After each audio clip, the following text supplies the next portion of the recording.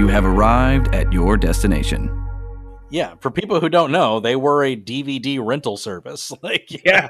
That's what they were back in the day. I had to actually explain that to my sister-in-law a couple of years ago. She's like, well, I mean, it's Netflix. I'm like, well, back then we had Netflix, but it was DVD. She's like, well, how did you get those over the internet? I'm like, well, you rented it through a website and they mailed it to you. She just looked at me like, fucking why? What? I'm like, what is well, this? it was the only way we could do it. So. What is this caveman bullshit? And let's be honest, it was caveman bullshit.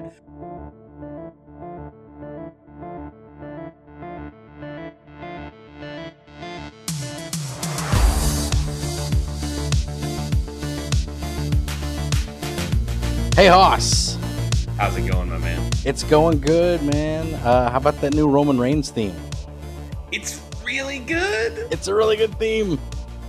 I love that the first SmackDown Live with fans back, they just let it play for like 5 minutes at the beginning of the show. Yep. It's awesome. I absolutely love Roman Reigns. He's the best thing in wrestling right now. He is. He's the best thing in wrestling. AEW included. Like, all of it. Yeah. He's great. I think, like, the average content quality on AEW is higher than what you get out of WWE. Yep. But any content that involves Roman is the best in wrestling right now. Yep. Totally agree. So, small spoiler for anybody who did not watch Money in the Bank. In the pre-show, the Usos defeated the Mysterios for the SmackDown Tag Team Championships. Excuse me. Yep. And so about an hour into Money in the Bank, they cut to a backstage segment where, you know, like Roman is congratulating the Usos and like fucking just starts calling them out. He's like, Jay, you wouldn't be here if it wasn't for me. And Jimmy, well, I don't feel like I got to say anything about that. DUI. Yeah, exactly. And then he dead eyes them both in the face and goes, you know, those are mine, right? Like fucking Debo. Yeah. I just need you to hold them for me. Like, so good. Oh my God. It's so good. He's the best character. This mafia boss. Yes. Mafioso. It's so good. And there's nothing else like it in either product. Like, it works so well. I feel like QT Marshall is trying to do his own mafioso thing, but it sucks. Doesn't work at all. QT Marshall is a technical wonder in the ring.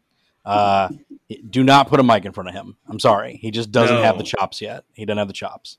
He's getting better. He's getting better, but it's just like, you want to build him up by giving him a stable. It doesn't work. Like, he doesn't have a coach's vernacular to be that You want to build him up by just losing repeatedly to Cody Rhodes. That's the other thing. Yeah, it's just like, all right, so Cody's just going to beat all these guys on his own? Is that what this is? So, and somehow make it about like an America beef. Yeah, something. Yeah. And that, you know, I don't know.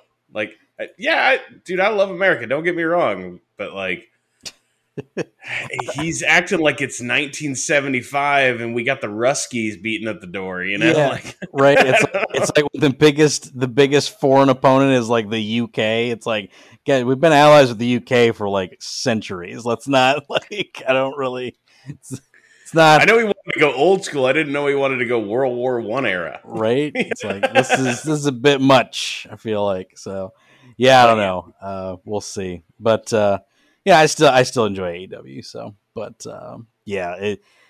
Roman Reigns, top tier guy. Oh my God! But that was our wrestling corner, Hoss, which means it's time for the Video Struck podcast, where we talk about video games and sometimes movies, because that's what we did last week. We talked about a movie, but we're talking video games this week, Hoss. We're talking about a killed in action.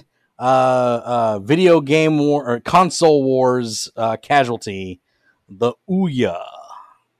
Yes, the Ouya. The Ouya. Ouya. Big game changing console in the console wars. It was so much in the way that right now people are probably fed up with supply chain issues out of the Xbox and the PlayStation and video cards for PCs and shit like that. Mm-hmm. They came out at a time where this seems funny now, but at nearing the end of the Xbox 360 and PlayStation 3's life cycle, a lot of people thought that that consoles were dead, that tablets and cell phones and mobile devices and, like tablet PCs and all these other things, which were getting to the point where they were relatively comparable to Xbox 360 and PS4 in some ways, that those would just catch up. And then I guess people never thought that we would get higher resolution than 720p, right, or have any aspirations higher than 30 FPS or whatever. But it's just weird, because there were a lot of people that, and he would heard this for years, like, well, games are never going to get looking better than this. And I'm like, I fucking hope they do.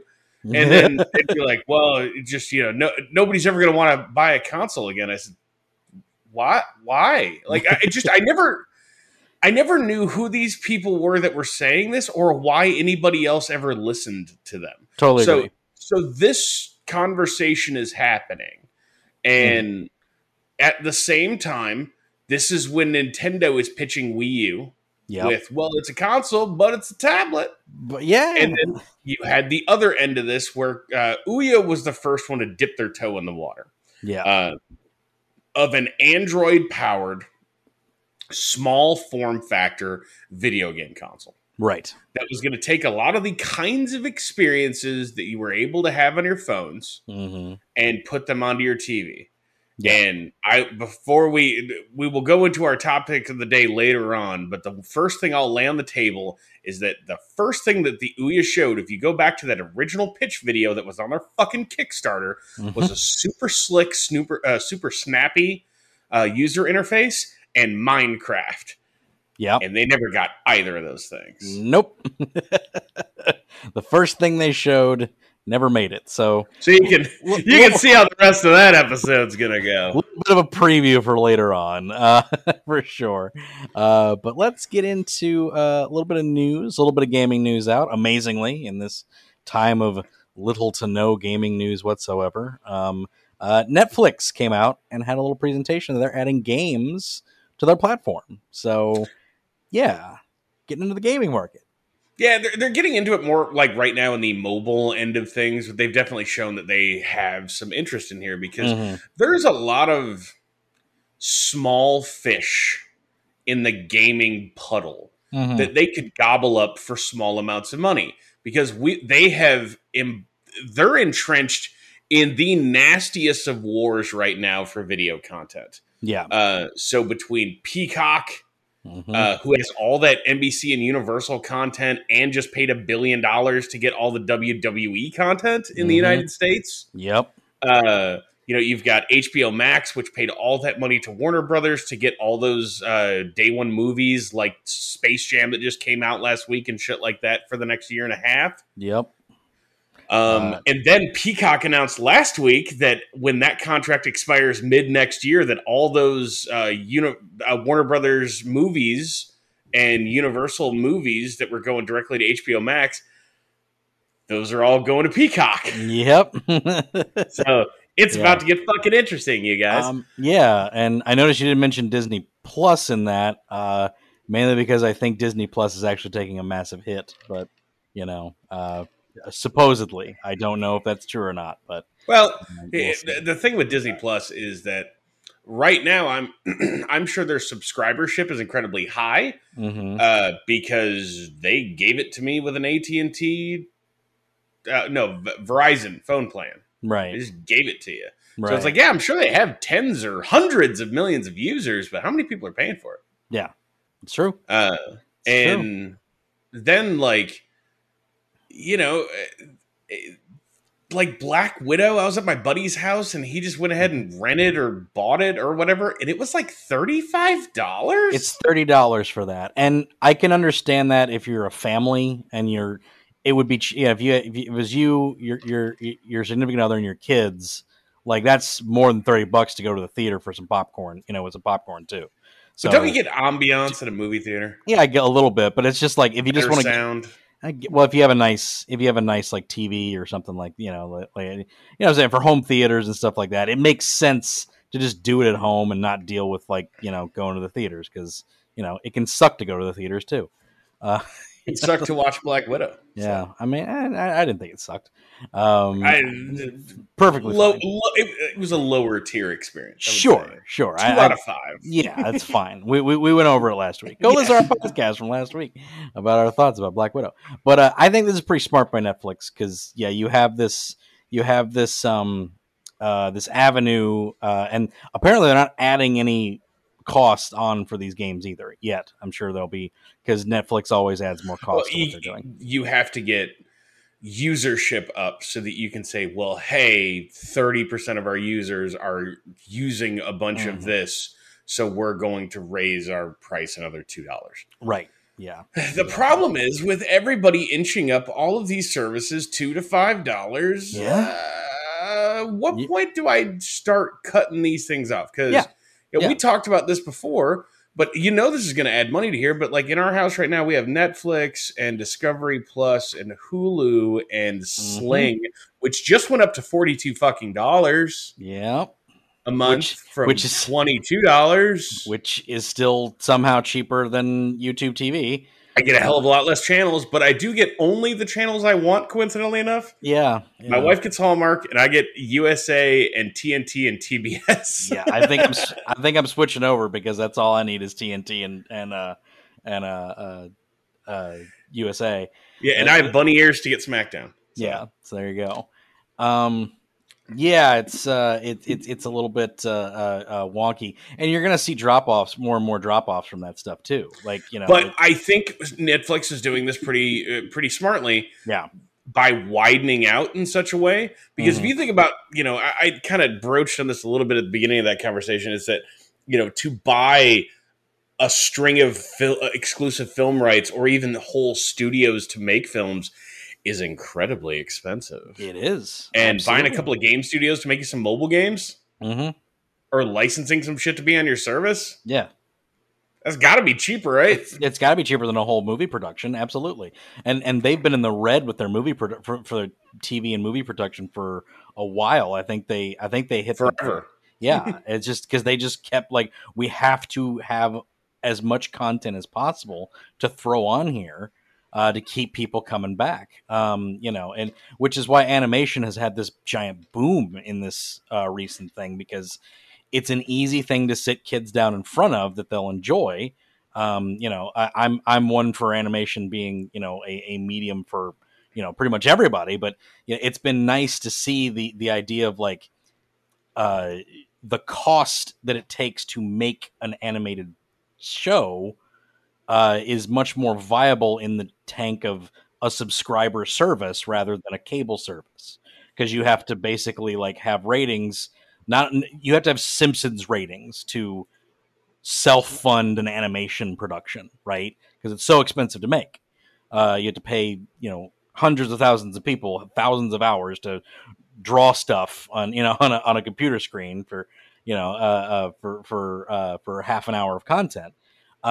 So the variation of that shifting over to this paid for subscriptor service, to where people can sit down in front of it and keep their subscribership going as long as there's content, makes sense. Which is why it made sense to dump a bunch of money into movie production as well, and TV production. You have to have that catalog there.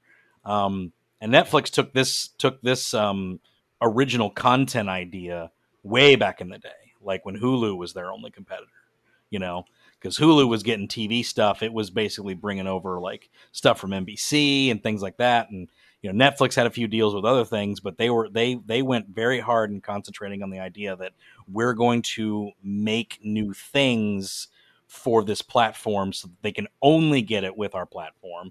And taking that into the game era, I think is a pretty good idea, because you have other things to supplement it. So, I think it's smart. So, well, and you're dipping your toe into a puddle that doesn't have anybody else in it yet. Yes. Yeah. So you're not competing.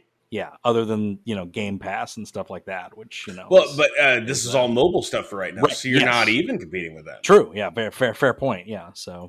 So they are the first people, as they always are. They have been the trailblazer. They have every time. Yeah. Absolutely. The limousine riding, jet flying, kiss stealing, wheeling dealing, son of a gun. For people who don't know, Netflix. Yeah, for people who don't know, they were a DVD rental service.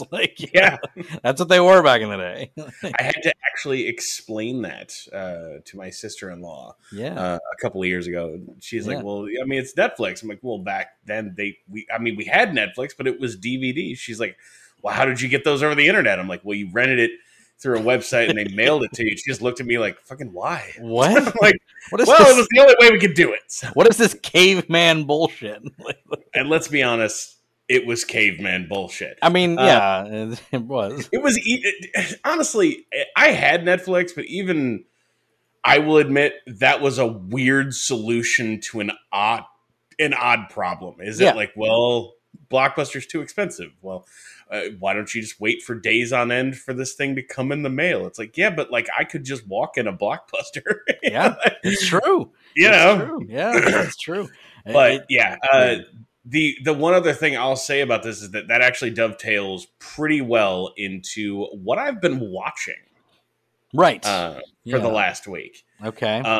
So have you seen the previews for the show Dr. Death on Peacock? No, I haven't seen that. Is it Dr. Death Steve Williams?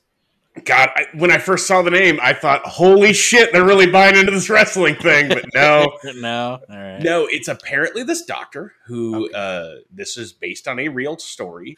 Oh. And at the end of the month, the real documentary is coming up. But this is a dramatized TV show, and everyone's fucking in it. Okay. So, Kelsey Grammer, Alec Baldwin, Christian Slater, the guy who plays Dr. Death himself is fucking Joshua Jackson, the guy from Dawson's Creek. There's also, what was that show that was a J.J. Abrams show? Frail? Fringe. Yeah. Mm-hmm. Yes, he's the brown-haired guy from that. Yeah, Charlie from Mighty Ducks. Yeah. Yes, there you go. Take it back even farther than Dawson's Creek. Yeah, exactly. But so like there's a ton of other people that you will absolutely recognize in this thing. Yeah. And it's this fucking doctor that all of his patients start having massive complications, and a lot of them start dying from elective neck surgeries. Huh. And this shit actually fucking happened. That's gross. Yeah, like it's some of the stuff will give you the willies. Yeah. Especially like like this. Why is he still in there? That procedure was supposed to take 2 hours, and it's like 4 hours later, and they just show a visual of him, and he's just like fucking beaten on this guy's fucking spine. What the what? Yes, Jesus Christ! And this actually fucking happened. That's ridiculous. Oh my god! It's all about like accountability and how, rather than actually accepting that one of their doctors had fucked something up, they just write him a good letter of recommendation and just say, get the fuck out of here. Oh my God. And how our whole system is designed upon, like, if I ever end up, accepting any responsibility, that's bad for our hospital, right? Right. Crazy, man. Wow. Yeah. It was awesome. Nuts. That's nuts. I recommend it. It's on Peacock. Okay. Yeah. It's really well filmed too. When you talk like prestige television, this is that. This is very like, and I haven't liked Alec Baldwin in something in like 20 fucking years. When did The Departed come out? Then that was the last time. Alec Baldwin. That was the last time. Yeah, that was it. So yeah, like he's fucking incredible in this. And Christian Slater is, he's totally Christian Slater. Right. But Christian Slater's fucking awesome. So. Yeah. I'm sure Kelsey Grammer's awesome in it as well. He's always great. What a stuffed shirt asshole he is in this one. He's so good at that. Yeah, he's really good at it. Really down to earth dude, that guy, but just plays that stuffy elitist a-hole really well. Really does. Like it has a scene where he's talking to Joshua Jackson's character and basically dresses him down as like, because Joshua Jackson shows up late for this presentation, knocks it out of the park. Everybody's blown away. And Kelsey Grammer has this way of like patting him on the back and saying, "You did a good job. If you ever show up late again, I'll fucking kill you." Whoa! All Nice. right. Nice. Yeah, it's really fucking good. Nice. So yeah, I like that show a lot. But you want to talk about some stuff we've been playing? Yeah, let's talk about some stuff we've been playing. Yeah. So yeah, I will lead off with the new thing that I've been playing for this week. I spent a bit of time playing Prodeus. Prodeus. Maybe it's Prodeus. Possibly Prodeus? I don't know. Yeah. Given the fact that it's like all this, like it's basically an homage to what if Doom never got made until we had the technology of Quake 1, and these guys totally played that Doom mod that has all the blood in it. Right.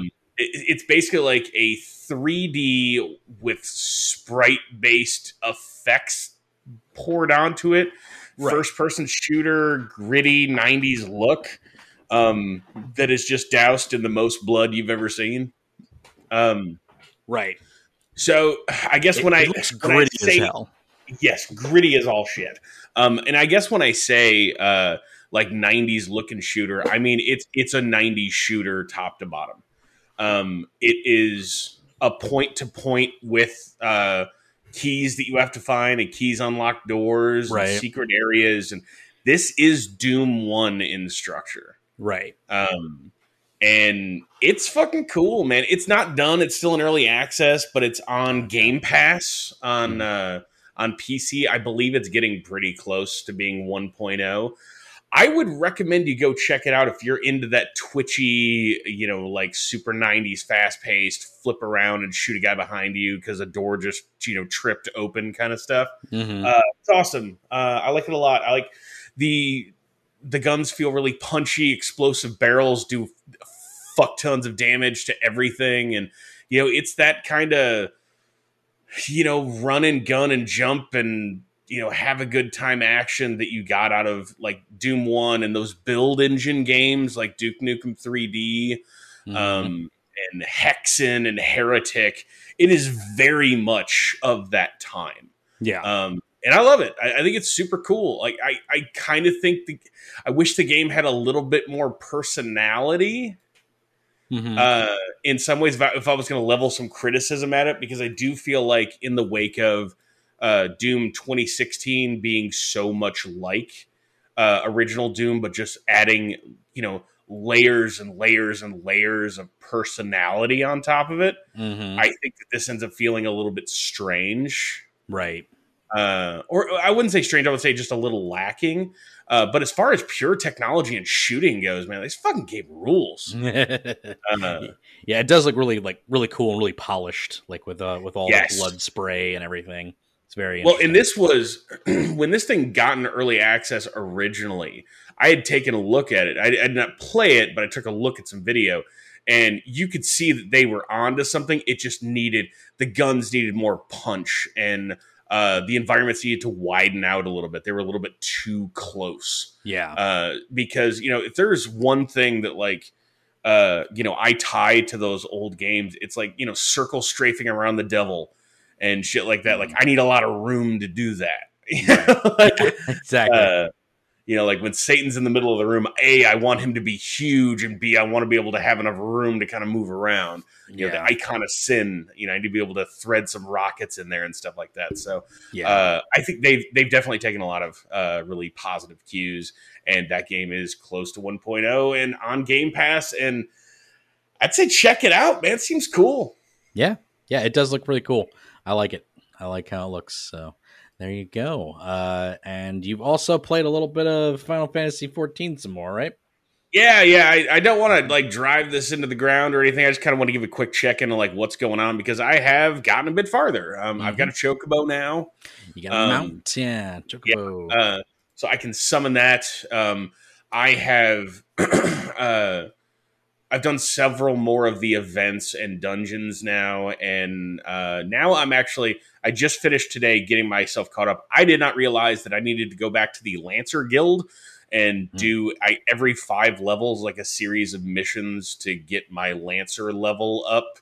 Because, all right, so the confusing thing about this game, and I don't really know why they did it this way, but that's fine, is that you have your level of your character, and then you have your MSQ level, that's main story quest level.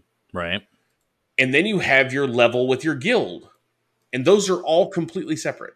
Okay. So just and if your level is like, say, 35, and you go to do a Lancer quest that's level 20 because you forgot to do them like I did because I'm an idiot, it will just like say, hey man, if you're above X level, we're gonna squish your character back down for this mission. They're gonna throttle your level down to what the maximum would be, so 25 or 30 or whatever it is. Right. So yeah, so it does behoove you to go back and do your Lancer, whatever your job quests are. A, because they give you pretty good gear from that. B, that levels you up in there, and that gets you closer to, like, my Lancer will eventually turn into a Dragoon. So for you to actually get there, you have to do all those Lancer missions. Right. So basically, I'm getting into, like, I'm at the midpoint of A Realm Reborn. I'm around level 30-ish on everything, and I think that goes up to, like, level 50. So here's where I'm going to start to hit the grind. But yeah, I'm still really enjoying it. I think the game is opening up. There's a lot more dialogue. Like the farther I get along in this, people start talking a bunch more. Yeah. Which can be good or bad. I like when they don't talk because it lets me skip through it. A lot of this stuff I don't give a fuck about. Some of it's actually kind of cool, but I mean, a lot of it's just like, we sent him to the forest. Can you go look? Like, yeah, I could have just clicked through that, and you could have put something on my map, and that would have been sweet. Sure, we can do that. We can go jam out to that. That'd be fun. Sure. Like, I'll out, man. Let's do it. Right. There we go. I'll Witcher over here and do a thing. Yeah, I'll hop on my little chocobo, and it's going to play the cool chocobo music, and then I'll just waddle over there and have a good time. Does it have the chocobo riding music on it? It's great. That's great. I love it. It does. It's good stuff. It's if there is like one thing that I would just temper your expectations for, and I still say you should play this game with me because I have now bought it. It was on sale. It was on sale for so cheap that I'd be stupid to not buy it. Right. But like the $100 pack, I got it for like $20. It's on sale right now in the Square Enix store. Right. And it comes with a free month. So now I'm on paying time once this month's up. But so yeah, I bought everything that's out now for $20. Yeah. So I just went ahead and did it instead of paying $100 later. So, nice. But yeah, so I went ahead and hopped on there. So if you got an account, I could just join up with you and walk you through everything. Yeah. So you could see everything that game has to offer. Rock on. Yeah. But yeah, I love it. I'm continuing to have a really good time with it. Like I cannot wait to get to the later stuff that apparently looks better because some of this looks a little ripe. I feel like I'm doing a disjustice to my my 3080 because all right, so I was playing it earlier and I noticed I was getting like a couple of frame hitches here and there. Come to find out, I was still mining Bitcoin and my card was throttled. And I was still like mostly hanging above 60 FPS and 4K maximum. I'm like, man, this game really doesn't do my rig justice. But yeah, I turned everything back up and it started singing along. So there's one thing that I will probably just go ahead and grab this game and play it along with you. Do you have it on PC? Is that what you have? You have PC, right? Yeah, and you got to get it through the Square Enix store. Yeah. So I got to put another store on my computer. Cool. No, no, you don't. It's just a launcher. Okay, it's just like a one-off game launcher. Okay, cool. But you picked Lancer, and I was looking at like the classes and everything and building stuff up, and the Lancer looks the most like Kane Highwind from Final Fantasy IV, so that's probably who I would have been. But since you're a Lancer, I'm probably not going to be a Lancer because that's boring. So that's like one thing that's kind of stopping me. But I will definitely get on there though. So man, there's some cool mages, man. Yeah, right. Yeah, there are some. That's actually one thing that I will give the game a lot of credit for is that like all of the classes are very different. Yeah. And have like some really cool stuff going on with it. Much in the same way that like, despite the fact that Destiny only had like 3 classes, they're really different. Yeah. And this one has like, for an MMO, I would actually say it has like less classes and races and stuff like that, but they're all really different. Yeah, that's cool.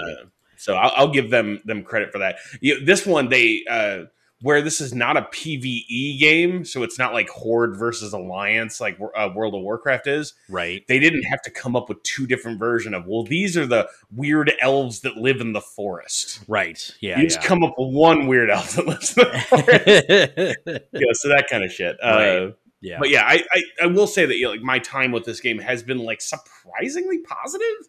Yeah. I've been frustrated a couple of times, and then the couple of times that I got frustrated, like barreling through this thing on solo, it just gave me an option to say, like, "Hey, man, do you want to drop this one mission down from normal to easy?" And I said, "Yeah," and then I just breezed through it because the only missions I've had struggles with so far are usually like my guild missions that are right at the end of a level path, and the two that I had trouble with, it was, "Hey, you got to go kill these boars," and I can't heal anyone else, but the guy that I was with would die. Yeah. And I was fine. Right. And I'm like, what was I supposed to do? What do you do with this? I don't know. Oh, man. And it's like, maybe they were yelling at me for not doing enough DPS and not pulling enough shit over, but I'm like, hey, I'm dodging attacks and trying to stay alive here. I don't know. Who knows? Yeah. But yeah, for that to be my two minor annoyances, and then for after me dying twice, them giving me the option to just, hey, you want to drop this down a little bit? And then I walked through it. I was like, this is fine. Yeah. This is all. Also, you don't have to do that World of Warcraft corpse run shit. You just start right back there and just do it. Yeah. That was really nice. I mean, all that, like, I talked before about them shaving off all the rough edges. I don't even know how many rough edges they've shaved off. Yeah. It's kind of all of them. Yeah. So yeah, it's been an impressive experience. I think Square Enix deserves all of the accolades they've gotten for this because this is surprisingly good. Right. Yeah. So. Yeah. Yeah, that's Final Fantasy check-in. Maybe we'll talk about it next week. Maybe I'll wait a couple weeks until I want to get towards the end of my Lancer run. So either if I'm really productive this week, maybe we'll chat about it next week. If not, we'll just go ahead and skip it and move on to some other things. But, there was one other thing that is slightly video game related, but also animation related for my other podcast. Okay. The trailer for The Witcher Nightmare of the Wolf dropped for Netflix. And I don't know if you've seen that or not. I have not. Yeah, so they're doing an animated series of The Witcher about Geralt's mentor. I can't remember what his name was there. But yes, it's a prequel series to Geralt's whole adventures and stuff. So, but yeah, it looks really cool. I'll have to send that over to you. Because it looks really rad. I love the studio that does it. They've done a lot of stuff for Netflix so far. They did the Dragon. They did the Dota cartoon that came out recently. Which I don't know if you've watched that yet either. That's pretty dope. I don't really care about Dota. I don't care about Dota at all. But yeah, I like negatively care about Dota. Right? Yeah, there's nothing about it. But I kind of wish it ill. Yeah, but that was a cool thing, and also but this will be from the same studio, and it looks really cool. There's something about hunting demons that's like really in right now with animation. Everybody seems to be doing it. Castlevania, I think, blew up, and now everybody's trying to get on that Castlevania game. So, but yeah, it looks like some good old, Vesemir, that's his name, Geralt's mentor from I guess his younger days or something. So it'll be more about him, and it looks really cool. I think it looks awesome, and people should definitely check it out. That sounds awesome. Yeah, I've been meaning to catch up on some of that. Like, I have not watched the most recent season of Castlevania on there, and I've been wanting to watch that Resident Evil anime. Yeah. I want you to watch. I want to see what your opinion is of the Resident Evil anime. Have you watched it? I have. Yeah, I've watched it. All right. Well, I'll watch it for next time. Now that I know that you've seen it, I'll watch it for next time. We can talk about it a little bit. It won't be like topic of the show or anything, but we should talk about it. Cool. Absolutely. Yes, for sure. I don't think we could cover the whole thing as a topic of the show, but that's, it's, I don't know why they split up into 4 episodes. It's just a movie. Like, it's literally like the length of a movie. They could just release it as a movie. It was very bizarre. Yeah. Maybe people find it less intimidating if like I can watch one episode of this. It's not like I'm going to sit down and watch this whole movie. Yeah. A lot of people like That get kind of scared off of like trying something if they think they have Yeah. to sit down for 2 hours, because I guess most people like won't turn off a movie once it's going. Yeah, I guess I do so. that shit all the time. Yeah, I do it all the time too. Well, that's what I think that's how I think they should have released the Snyder Cut. They should have did 4 episodes of an hour long, because that's how I watched it, and I thought that was much better than sitting for 4 hours. So, what was the Scorsese movie, The Irishman? Irishman, yeah. I watched that in 2-hour chunks. Okay, see, I haven't watched that one yet either. I need to watch That's that. good. Yeah. That's good. Of course it is. It's Scorsese and Pesci and Well, and I'm gonna have more of an attachment to it than you would, because it's about Jimmy Hoffa. Yeah. And I grew up in Detroit, the home of the Teamsters. Yep. And the disappearance of Jimmy Hoffa. Like, we grew up with like, Oh, you yeah. know, you couldn't dig a hole in a sandbox without saying like, "Be careful there, you might be digging up Hoffa's body." You It's gotta call the fucking cops. Digging up Hoffa. Can't be doing that. Oh man. Yeah, that was the playground joke, because we were all apparently super dark. Yeah. Right. There you go. Oh, But man. yeah, I think that like if that gets more people to dip their toe in some of those stuff, yeah, cut it up into episodes. Yeah. Why not?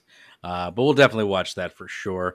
And maybe we'll talk about Castlevania too. I'd love to talk about that, like with you, because And you should watch Dr. Death. Yeah. Watch the first episode and let me know what you think. right on. It's right only 8 episodes. We're halfway through it. Holy shit, it's so good. on. Cool.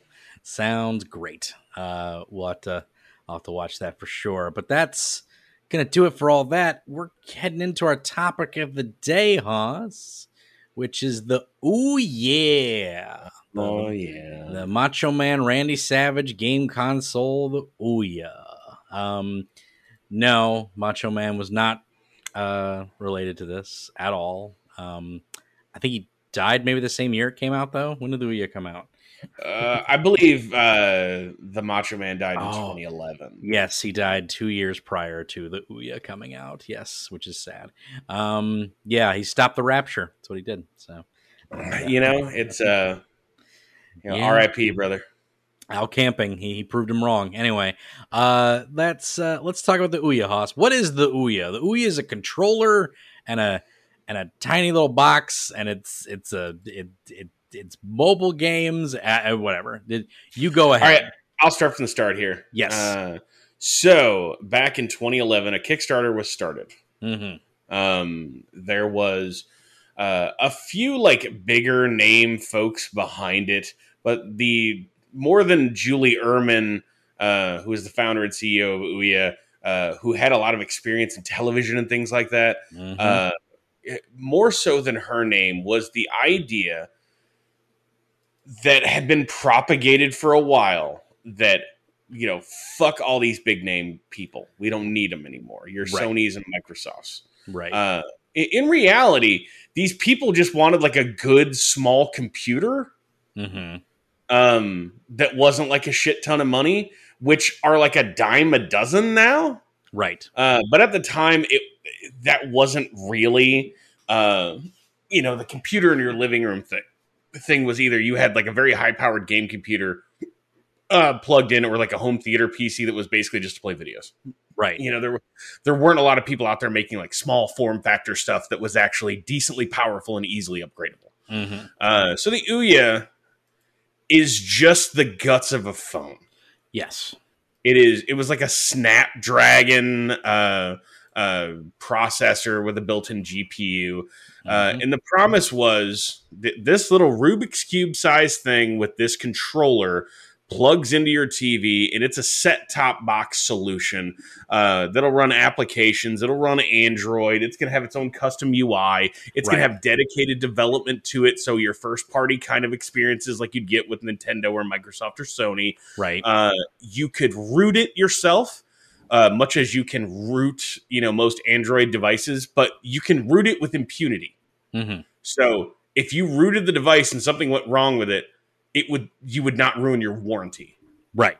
So this was like a completely open development environment in a day where none of those new consoles that were coming out, your PS4s and Xbox Ones, were backwards compatible, and they all made you use their new controllers. Mm-hmm. They were the Ouya had a game plan in mind, Right. and that was to basically just try to be everything to everybody.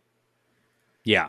And I think it's an admirable failure, but they are not innocent in this failure. No, not at all.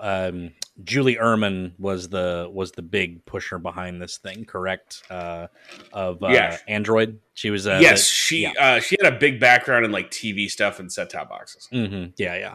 That was where she came from. And at the time, I think she was like president of the Android gaming or something to that degree. There was something. Yeah, she came over from Google or some contractor from Google. Mm-hmm. Yeah. Some of her history is a little. Let me go look her up, and you just keep going. Yeah. So she was the big driver behind this thing. If you were to look at like old pressers from this thing, you'd get some little interviews of like some of the developers or some of the tech guys, but she was always kind of the face of this thing as it was out there. The Kickstarter was incredibly successful. I think it made $8 million in its original Kickstarter.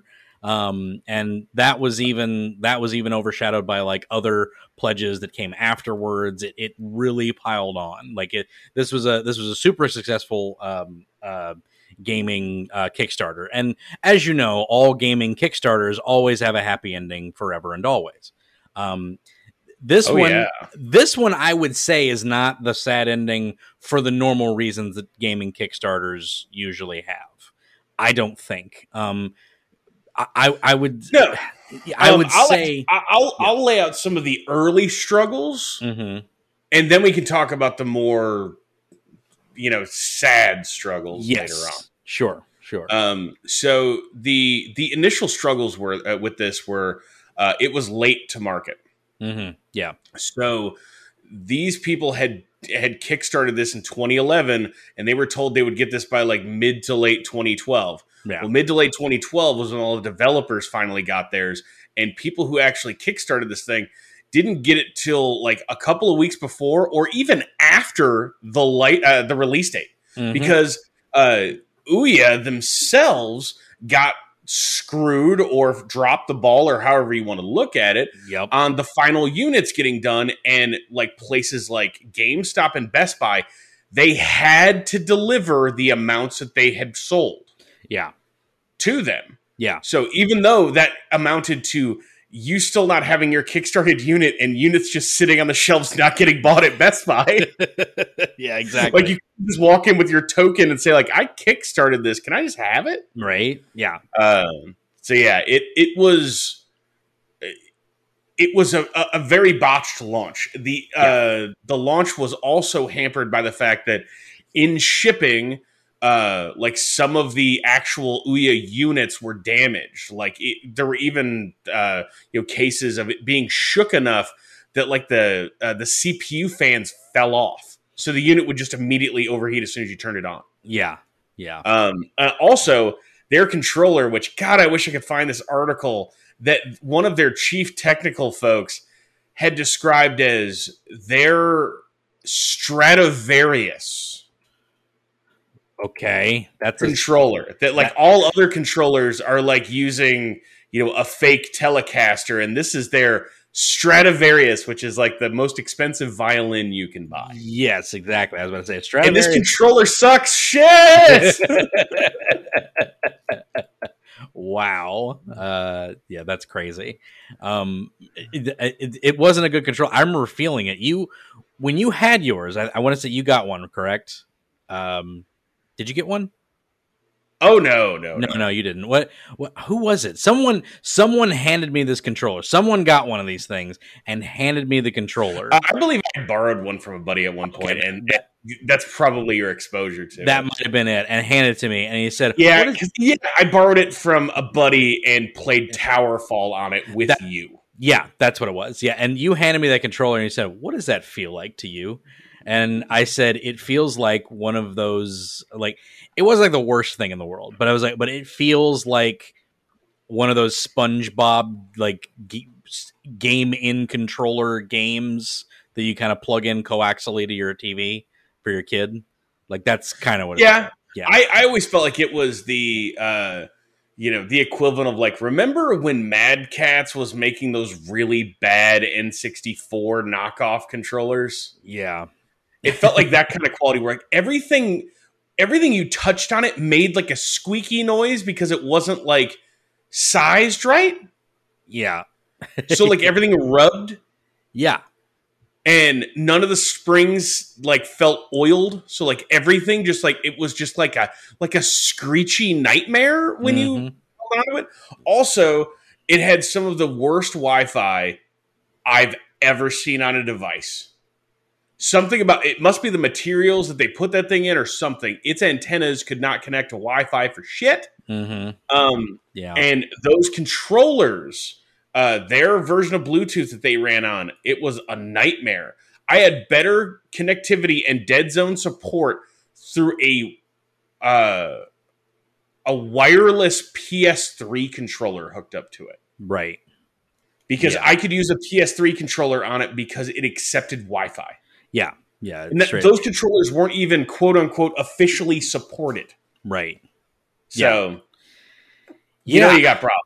Yeah, it was extremely hackable in a lot of ways, and deliberately so. It was supposed to be. Yeah, yeah. So you could basically, like you said, you can mod into it and stuff like that, and that was kind of the gimmick. So I guess, like, having like a Wi-Fi of being like, you can just use any Wi-Fi controller if you need to.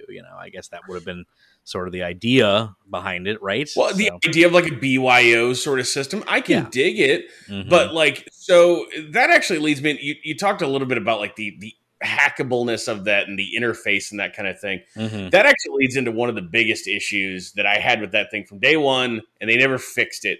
Is so once you get past, like, the most tertiary top levels of that, like a games list and maybe, like, connecting a controller settings. Every menu you went into lower than that looked completely different because it was just out of base Android. Right. And one thing that you should know about base Android is that base Android is a touch interface. Yeah. So it made navigating these menus with a controller, like, cumbersome and dumb, and had all kinds of options in there that you would never need for a device like this. So I don't know why you wouldn't just obfuscate them so you couldn't find them. Right. It's just there was. I have never played a system that felt less finished. Yeah. I've played with systems, believe it or not. I played with a lot of, like, hacked things and stuff like that perform worse. Yeah.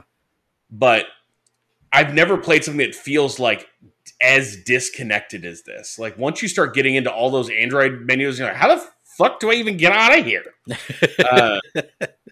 And they just, like, kind of dropped you off. Like, it's the Ouya was a bus that was supposed to be taking you to the Fire Fest. And then they just said, all right, later. And you're like, all right, cool. We're at the fire. Here's your sandwich and your FEMA tent. Bye. Oh man. It was a very, very, like, appalling nightmare. Yeah. And you could tell immediately that, like, this wasn't going to get any better. Yeah. Yeah. So I actually was able to dig up the guts of this thing. So this runs on a NVIDIA Tegra 3, which was a cell phone processor. It was an SoC, system on a chip, that was, by the time this thing came out, like, a couple of years old. It's got 1 gig of DDR3 RAM in it. So, I mean, like, you can already tell that, like, so this is coming out 6 months before the PS4, which is $400. Yes, I understand this thing's $99, but you start looking about this thing's ability to compete in any way as just being incomprehensible. And you could say that about something like the Switch, but the Switch had its processor was designed to be worked on television, so it was designed to run at those resolutions. Also, the Switch sold so many units that people were willing to invest money to make shit work. Yeah. And so I guess that brings us to exclusive content. Yes. There were several developers that had signed up for this Free the Games Fund. Yes. Yeah. That was... the model... Yeah, the notes actually pulled out of this Wikipedia folder on here. Yeah. They actually use the phrase the Free the Games Fund is a scheme to help developers. That seems biased. That's a good use of that word there. That seems biased, doesn't it? I mean, scheme implies, like, I guess, intent of fraud of some type, doesn't it? I don't think that they. I don't know. It seems a bit brutal.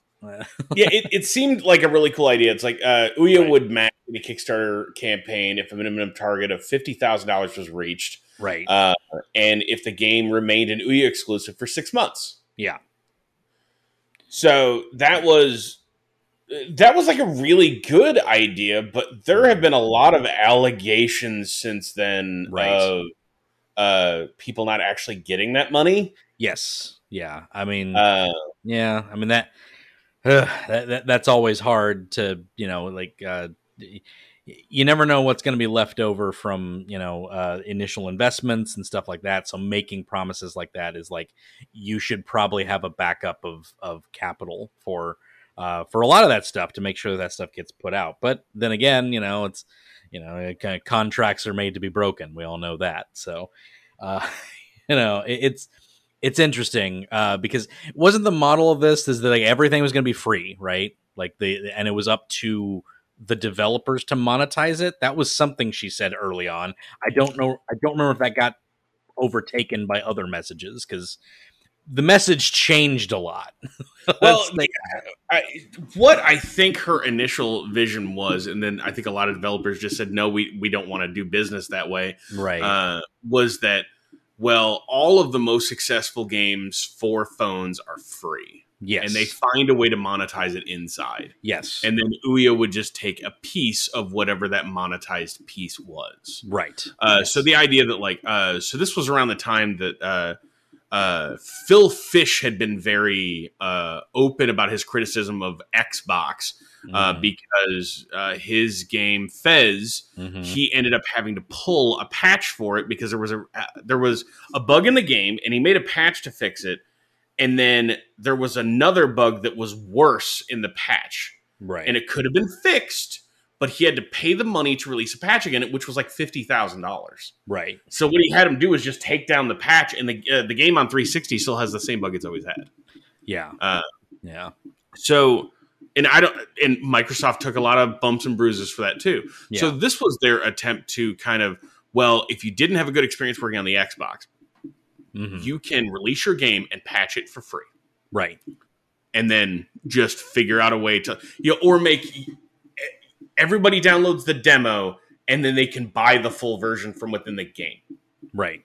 Nobody just outright has to buy it. You always get the demo free and then you upgrade. Right. So it was kind of the way that she wanted to do this. A lot of developers didn't want to, so they ended up moving that around a little bit. I don't think that was necessarily her as much as she was trying to sing the song that the developers would want to sing along with. Right. Yeah. It was a lot of the pitch was very much like, hey, look, you and anyone can develop for this thing as well, and you can set your own price, and we get a piece of that price. Is basically the idea behind it. I feel like was the idea because it'll be free to have on the Ouya, but you can set your monetization prices from like I think it was anywhere between like $1.99 to $59.99, depending on your whatever for your full experience. So you have an experience on it for free, but just like any mobile game, it's pay to whatever, not pay to play, but just gated content and stuff like that. And they would like take a take a piece of that. So that Yeah, was or if it's a more traditional mobile style experience, you can have your boosters and things like that. Yeah, exactly. So that was kind of her vision, and I wasn't sure if that changed like within the framework of what was going on, because I can't remember. None of the games came out with a price tag, correct? You could just play the games. Am I crazy on that, or? I think that remained true. Yes, I believe that did stay on. So interesting. So the system wasn't off to a great start. No. And their free the games campaign, from what I can see, almost everybody either paid to break their arrangement or did not follow through on it. A lot of people still ended up releasing on the Ouya because they had already put in all the development work, but it seems like a lot of people didn't accept the money. Mm-hmm. Yeah. From what I've been able to find. Right. Now, the other issue that started to come up was they ended up with, given the light sales throughout 2013, they ended up with an issue with putting the system back out to make more units. Mm-hmm. So they ended up having to take on investors. And that's where Alibaba gets involved in this. And the 40 Thieves? Sorry. No, Alibaba and the AliExpress. Yes, that's it. That's the one. So if you're going to quote the Beastie Boys song instead of Alibaba and the 40 Thieves, Alibaba and the AliExpress. There you go. I will quote Beastie Boys whenever given the opportunity. It's true. But yeah, so they ended up just taking on cash, and then in mid 2015, Alibaba did not buy on to make this a viable enterprise. They bought in to help them write their debt and renegotiate their debt, so that in July of 2015, Razer could buy it. Mm-hmm. Yeah. Now you got to think what was going on at 2015. 2015, this is around the time that NVIDIA is about to release the Shield, which is their set-top box, which still exists today. Right. Which is far more powerful. Mm-hmm. Razer being the guys who bring you clicky gamer mice. Yeah. So yeah, when in July of 2015, that's when Razer ended up buying the company, and they took on the entire company. And it doesn't sound like they did a whole lot of layoffs to the dev team and all that kind of stuff, because they needed that to build their Shield enterprise. Right. Which is nice. So a lot of the people who are actually in the trenches doing a lot of the hard work here, it sounds like they were they were not just tossed out on they asses. Yeah. But yeah, so a lot of the Ouya stuff was actually brought under an umbrella called Forge TV. Yeah. Which was another store that was also on the Shield marketplace. Yes. Eventually, all that stuff ended up merging into one. Yeah. But yeah, that's kind of the story of them financially. So they start off with what I don't think most people took into consideration is that, yes, they sprinted out to $9.5 million in backers, but that's only 60,000 backers. Yeah. Right. And they made this weird deal with the devil that they spent a lot of their time marketing to people that were going to find ways to not pay for video games. Yeah. Yeah. So if you're going to do that, you need to make money off your hardware. Yes. And they kind of weren't doing that. Yeah. I mean, I bet they did okay off of selling consoles. I don't think they were selling them for a loss. Right. You're using like couple-year-old cell phone hardware and stuff like that. But I think the beginning of that sentence sort of, sells it as much as you need to. It was couple-year-old cell phone hardware. Right. That's not hard to get. No. So that's also, especially at this time, that wasn't really going to be powerful enough for most of the people that wanted it. I think maybe all you might need is a cell phone. I think that might be all that you need to get it. I just watched a really cool video about how a guy turned a $90 Android phone off Amazon into a pretty kick-ass desktop computer. Nice. There you go. It seemed pretty capable for just web browsing and shit. I was like, this is actually kind of fascinating. These hack videos, man, they're crazy. Well, it's this dude, ETA Prime. Okay, I've seen some of his stuff. Yeah, he's great. He's interesting. Yeah. So yeah, props to him. Yeah, good job. Name dropping. Yeah. I always pass along, the positive word of the YouTube channels I actually like, because I've never indulged in less YouTube than I am right now. So right, yeah, for sure. I can't tell you the last time I watched a video that started with, "You'll never believe who is Vince McMahon's favorite project right now." Good old Wrestle Talk. Yeah, that's a good Wrestle Talk impression. I just like him. That's Yeah. pretty good. I mean, I knew it was Wrestle Talk and not one of the other 80 British wrestling channels. So, well, that I'm not watching those other ones. Yeah, like right.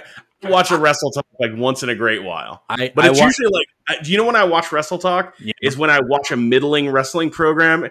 Yeah. And they're going to review it the next day. I'm like, am I in the wrong for thinking this was weird? I won't need that anymore because there's crowds there. Right. Yes. So I'll know if I'm in the wrong because of how they feel. Because they're feeling weird. But for the last year and a half, I didn't have anybody else who to bounce these emotions off of. So fair. I had to turn to the Brits. It's fair. It's fair. And I will watch some Simon from What Culture. I don't like What Culture Wrestling. I think all those people suck. But I like Simon. I like Simon when he ups the downs. Yes, when he does the ups and downs, he's a good time, and he seems time to be for the news. Time for the news. Yeah, God, that guy. But yeah, it's good time. Good time. But so positives. I guess this thing did ship. That's one thing that happened. It did. It wasn't vaporware. It didn't. No one got hosed. No one got hosed. Other than it shipping to people, shipping to retail before it shipped to backers was a bit of a miss. But it's an annoyance. It's an annoyance, and people still got it. But there was something to really bad for it.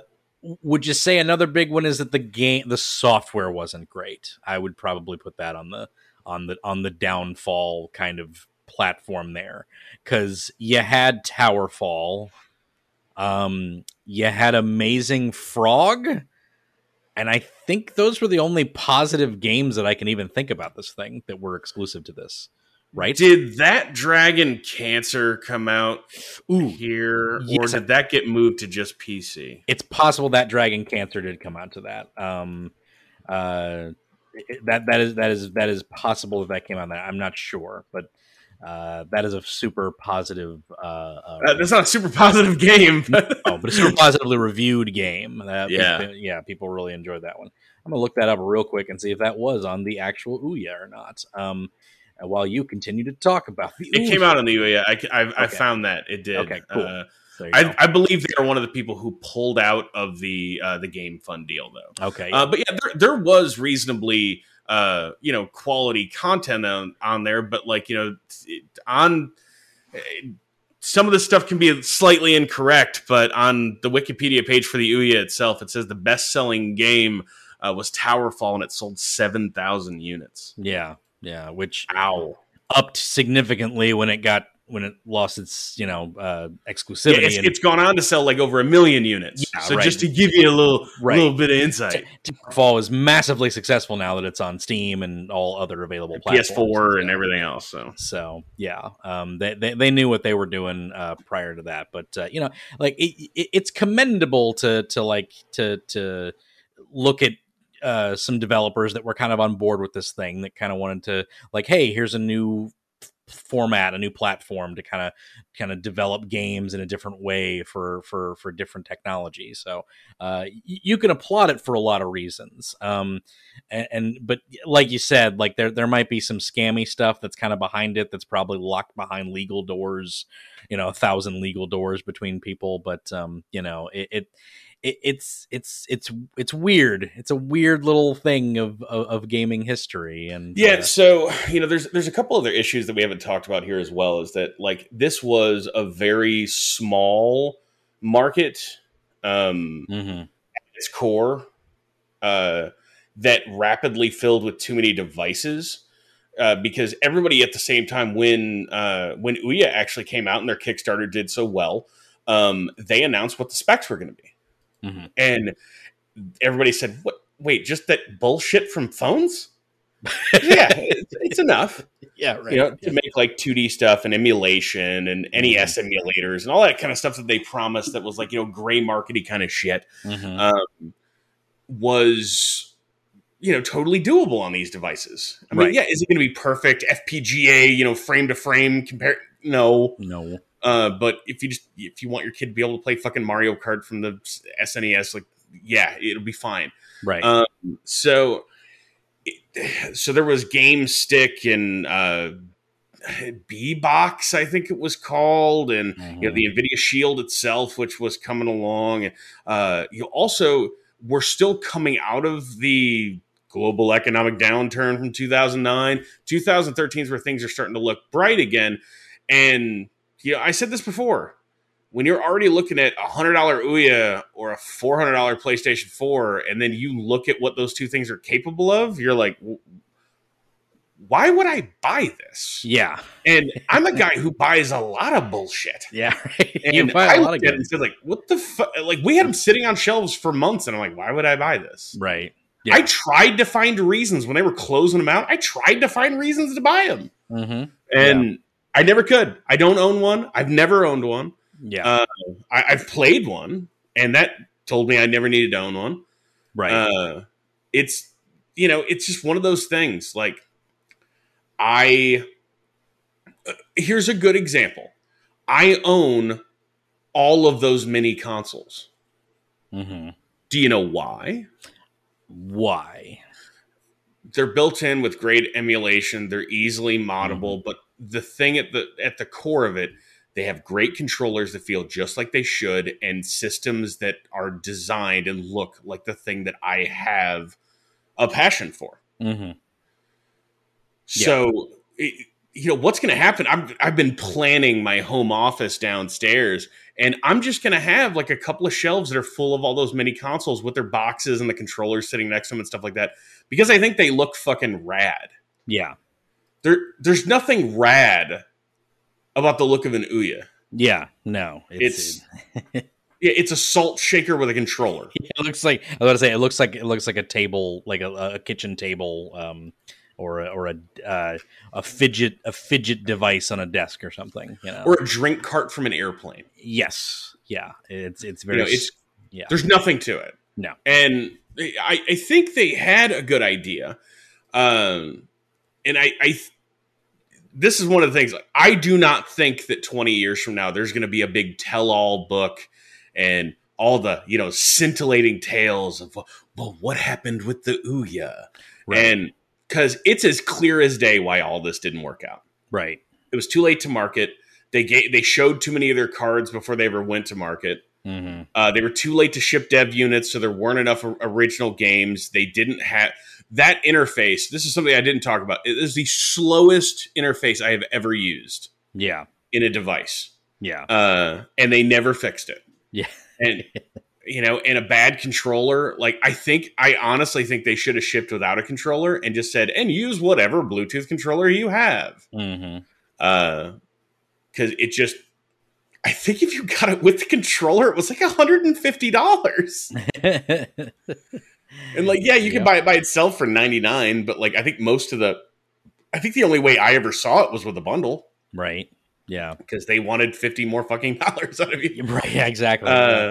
But yeah, I think the biggest failure is that they weren't able to lock in enough cool exclusives, and they got shot dead in the fucking face about 30 days after they launched. When at that E3, when Sony came out and said their price point, and then they had all those indie developers on stage. Yeah. And laid it all out for you that, hey, we are the best place for indies to be. Yep. And absolutely. That shot them dead in the fucking face. Yeah. It was contentious time, man. E3 would have those shots across the bow all the time during that. At 2013 with the fucking game author, like all the games having serial codes. Remember, like before the Xbox One came out, you weren't going to be able to like trade games in because they were going to like lock to your system, right? Like PC games, right? Yeah, yeah. And fucking PlayStation put together a video for like it came out like 30 minutes after the press conference where where Microsoft was explaining how all that worked. Yeah. And then, so they had to take all this time to explain how you could share a game on the Xbox, and they didn't even have all the details hammered out yet. It was a fucking nightmare. One of the many fucking Microsoft nightmares from that press conference. And then Sony had their video of how you share games on PlayStation, and it just shows Adam Boyes handing, I think it was Shu Yoshida, a disc. And he goes, "That's how you share." And then the video ended. Yeah. Right. That's the way it should fucking be. Huh. There we go. But yeah, it was, you know, and here we are 7 years later, and most of these systems that are being sold don't have discs. Yeah. It sucks. It's interesting just because like this one isn't really, it isn't seen as like a scam, or even though you mentioned an article saying the scheme of free the gaming or whatever it was. There was just one too many strings attached to it. Right. Sure. And I can understand it because, like, you know, if it's a weird idea to kind of take this into a different thing. And, you know, the Stadia was a different format into something too. It kind of reminded me of the Ouya in a few ways, other than the fact that it's like, it's cloud-based entirely. There is no console. You just have a controller, yada, yada, and it invokes those same kind of feelings of like, oh, they're trying something new. They're trying something to reinvigorate the market with something different because the console wars are getting kind of stale. And this was early 2010s. So, you know, it was a different time back then, you know. Good Lord. It's almost 10 years ago this thing was out, right? Like, yeah. Jeez. Yeah, don't start thinking about it too much. You'll get bummed out. I know, right? It's crazy. Just think time's passing by. We're just passengers on it. But anyway, it's the Ouya, Hoss. I think we did it. I think we talked about the Ouya.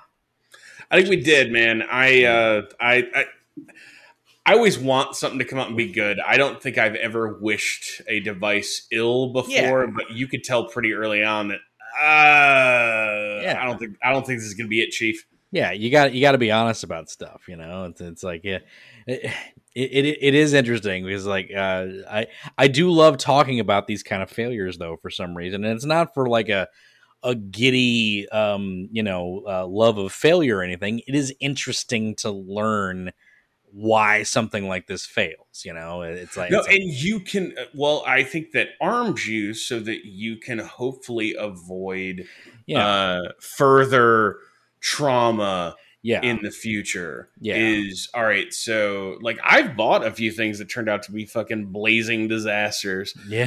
And you know, other things that just proved to not be like, all right, so let's take the Xbox One, for example. I consider that to be like an underwhelming affair. Mm-hmm. Sure. From pretty much start to finish, you know, like they couldn't even get that Halo compilation right. That company was in a weird space, man. Yes. And then, you know, the Xbox One X, I feel like was just like kind of a triumph for them. Mm-hmm. But the problem was, like, it was so late in the generation that, like, you're not going to stem this tide. So it didn't really do anything for them. Other than, like, it got their brand image back in a healthier position. Right. You know, it got people thinking that the Xbox is not an inferior platform anymore. It's like it had the better versions of the games there for the last couple of years. Right. So the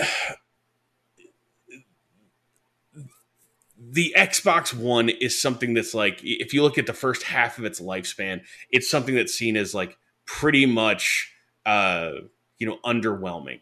And then you've got things like the CDI or the 3DO, which are much more in realm with, you know, complete and utter failure. Yes. The 3DO being more successful than the CDI.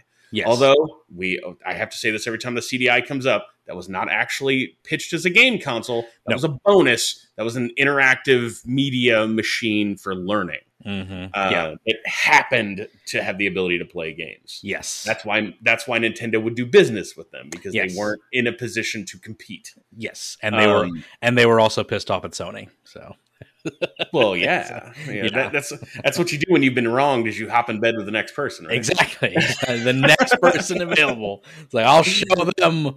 We're gonna make Ha we're gonna make Zelda games. People are gonna love them. This And person's a part-time magician. Oh God. to, to be fair, people do love those games in a certain way. They are awful. I have a weird appreciation. I won't say love. Yeah. I won't say love. Appreciation. I'll say appreciation. Yeah.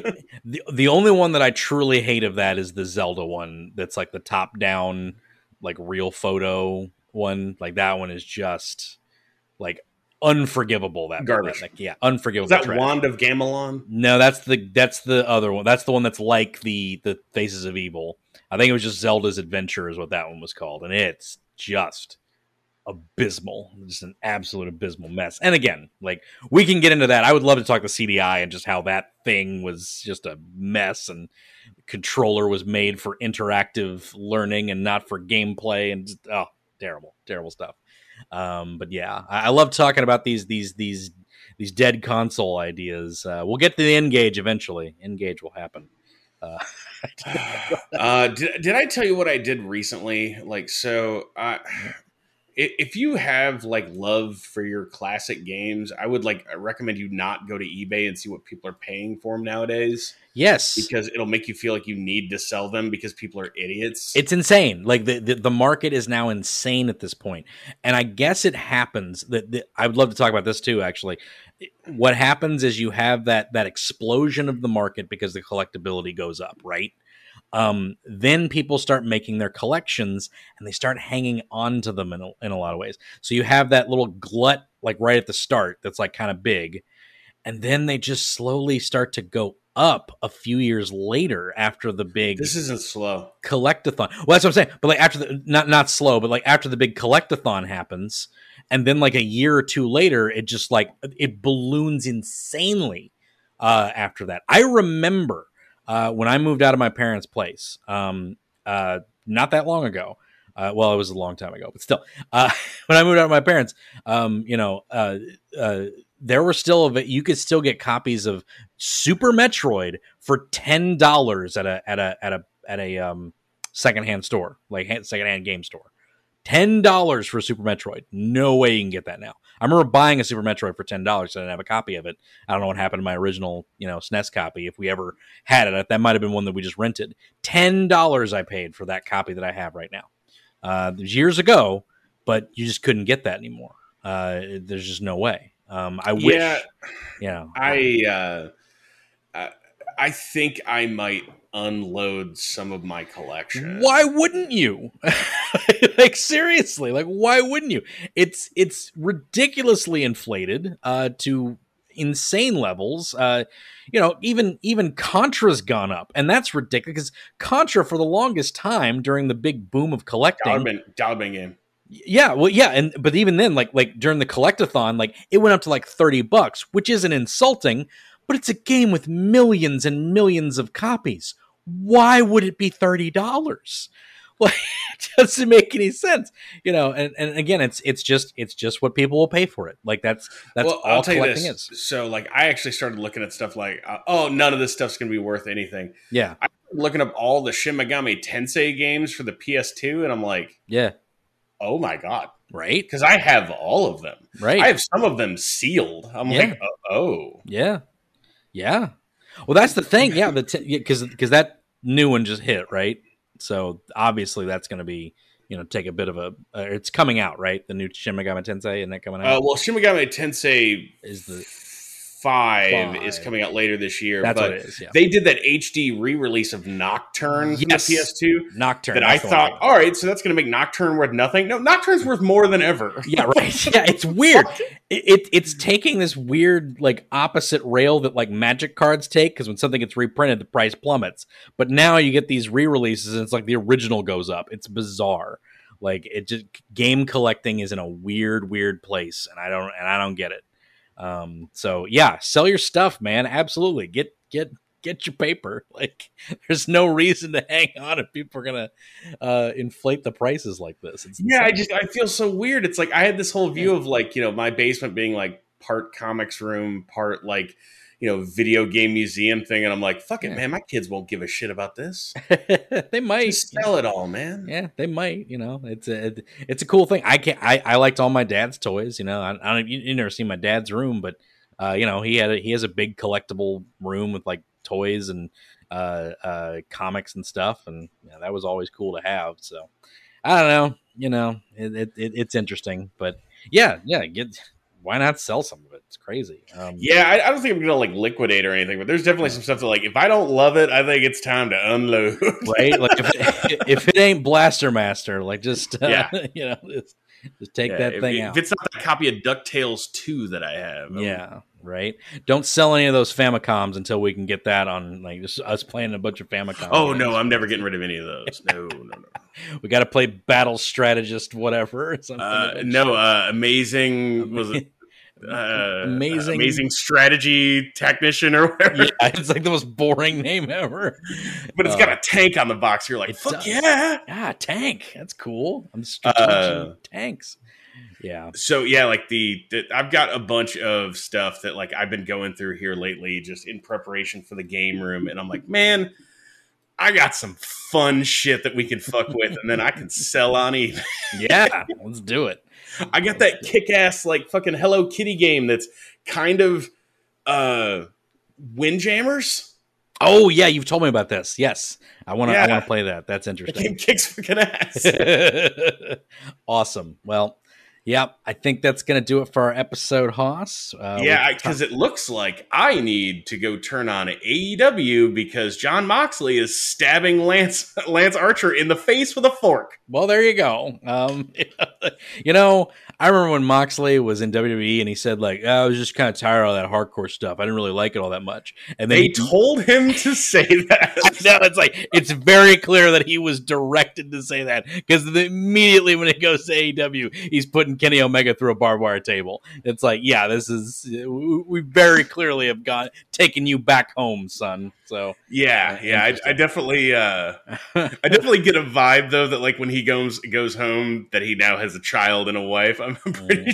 How many times do you think he's heard the phrase "We talked about this, John"? John, we've talked about this, John.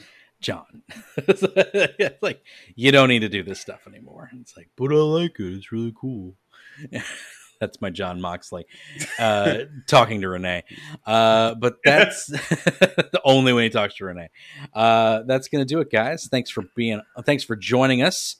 You can check out Video Destruct at videodestruct.com, at destinationcomics.com/DNN and the DNN network.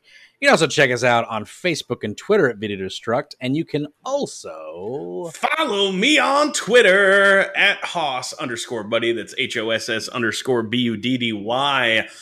Talk about comics and video games. I'm actually doing a giveaway right now. Yes. So I'm almost to 250 followers. Yeah. Taking me a while to get back up there. I basically completely rejiggered my face, my Twitter over the course of the last year. So I was up to around 200 people and I was down to like 80 people, but they were people I actually like talking to. Right.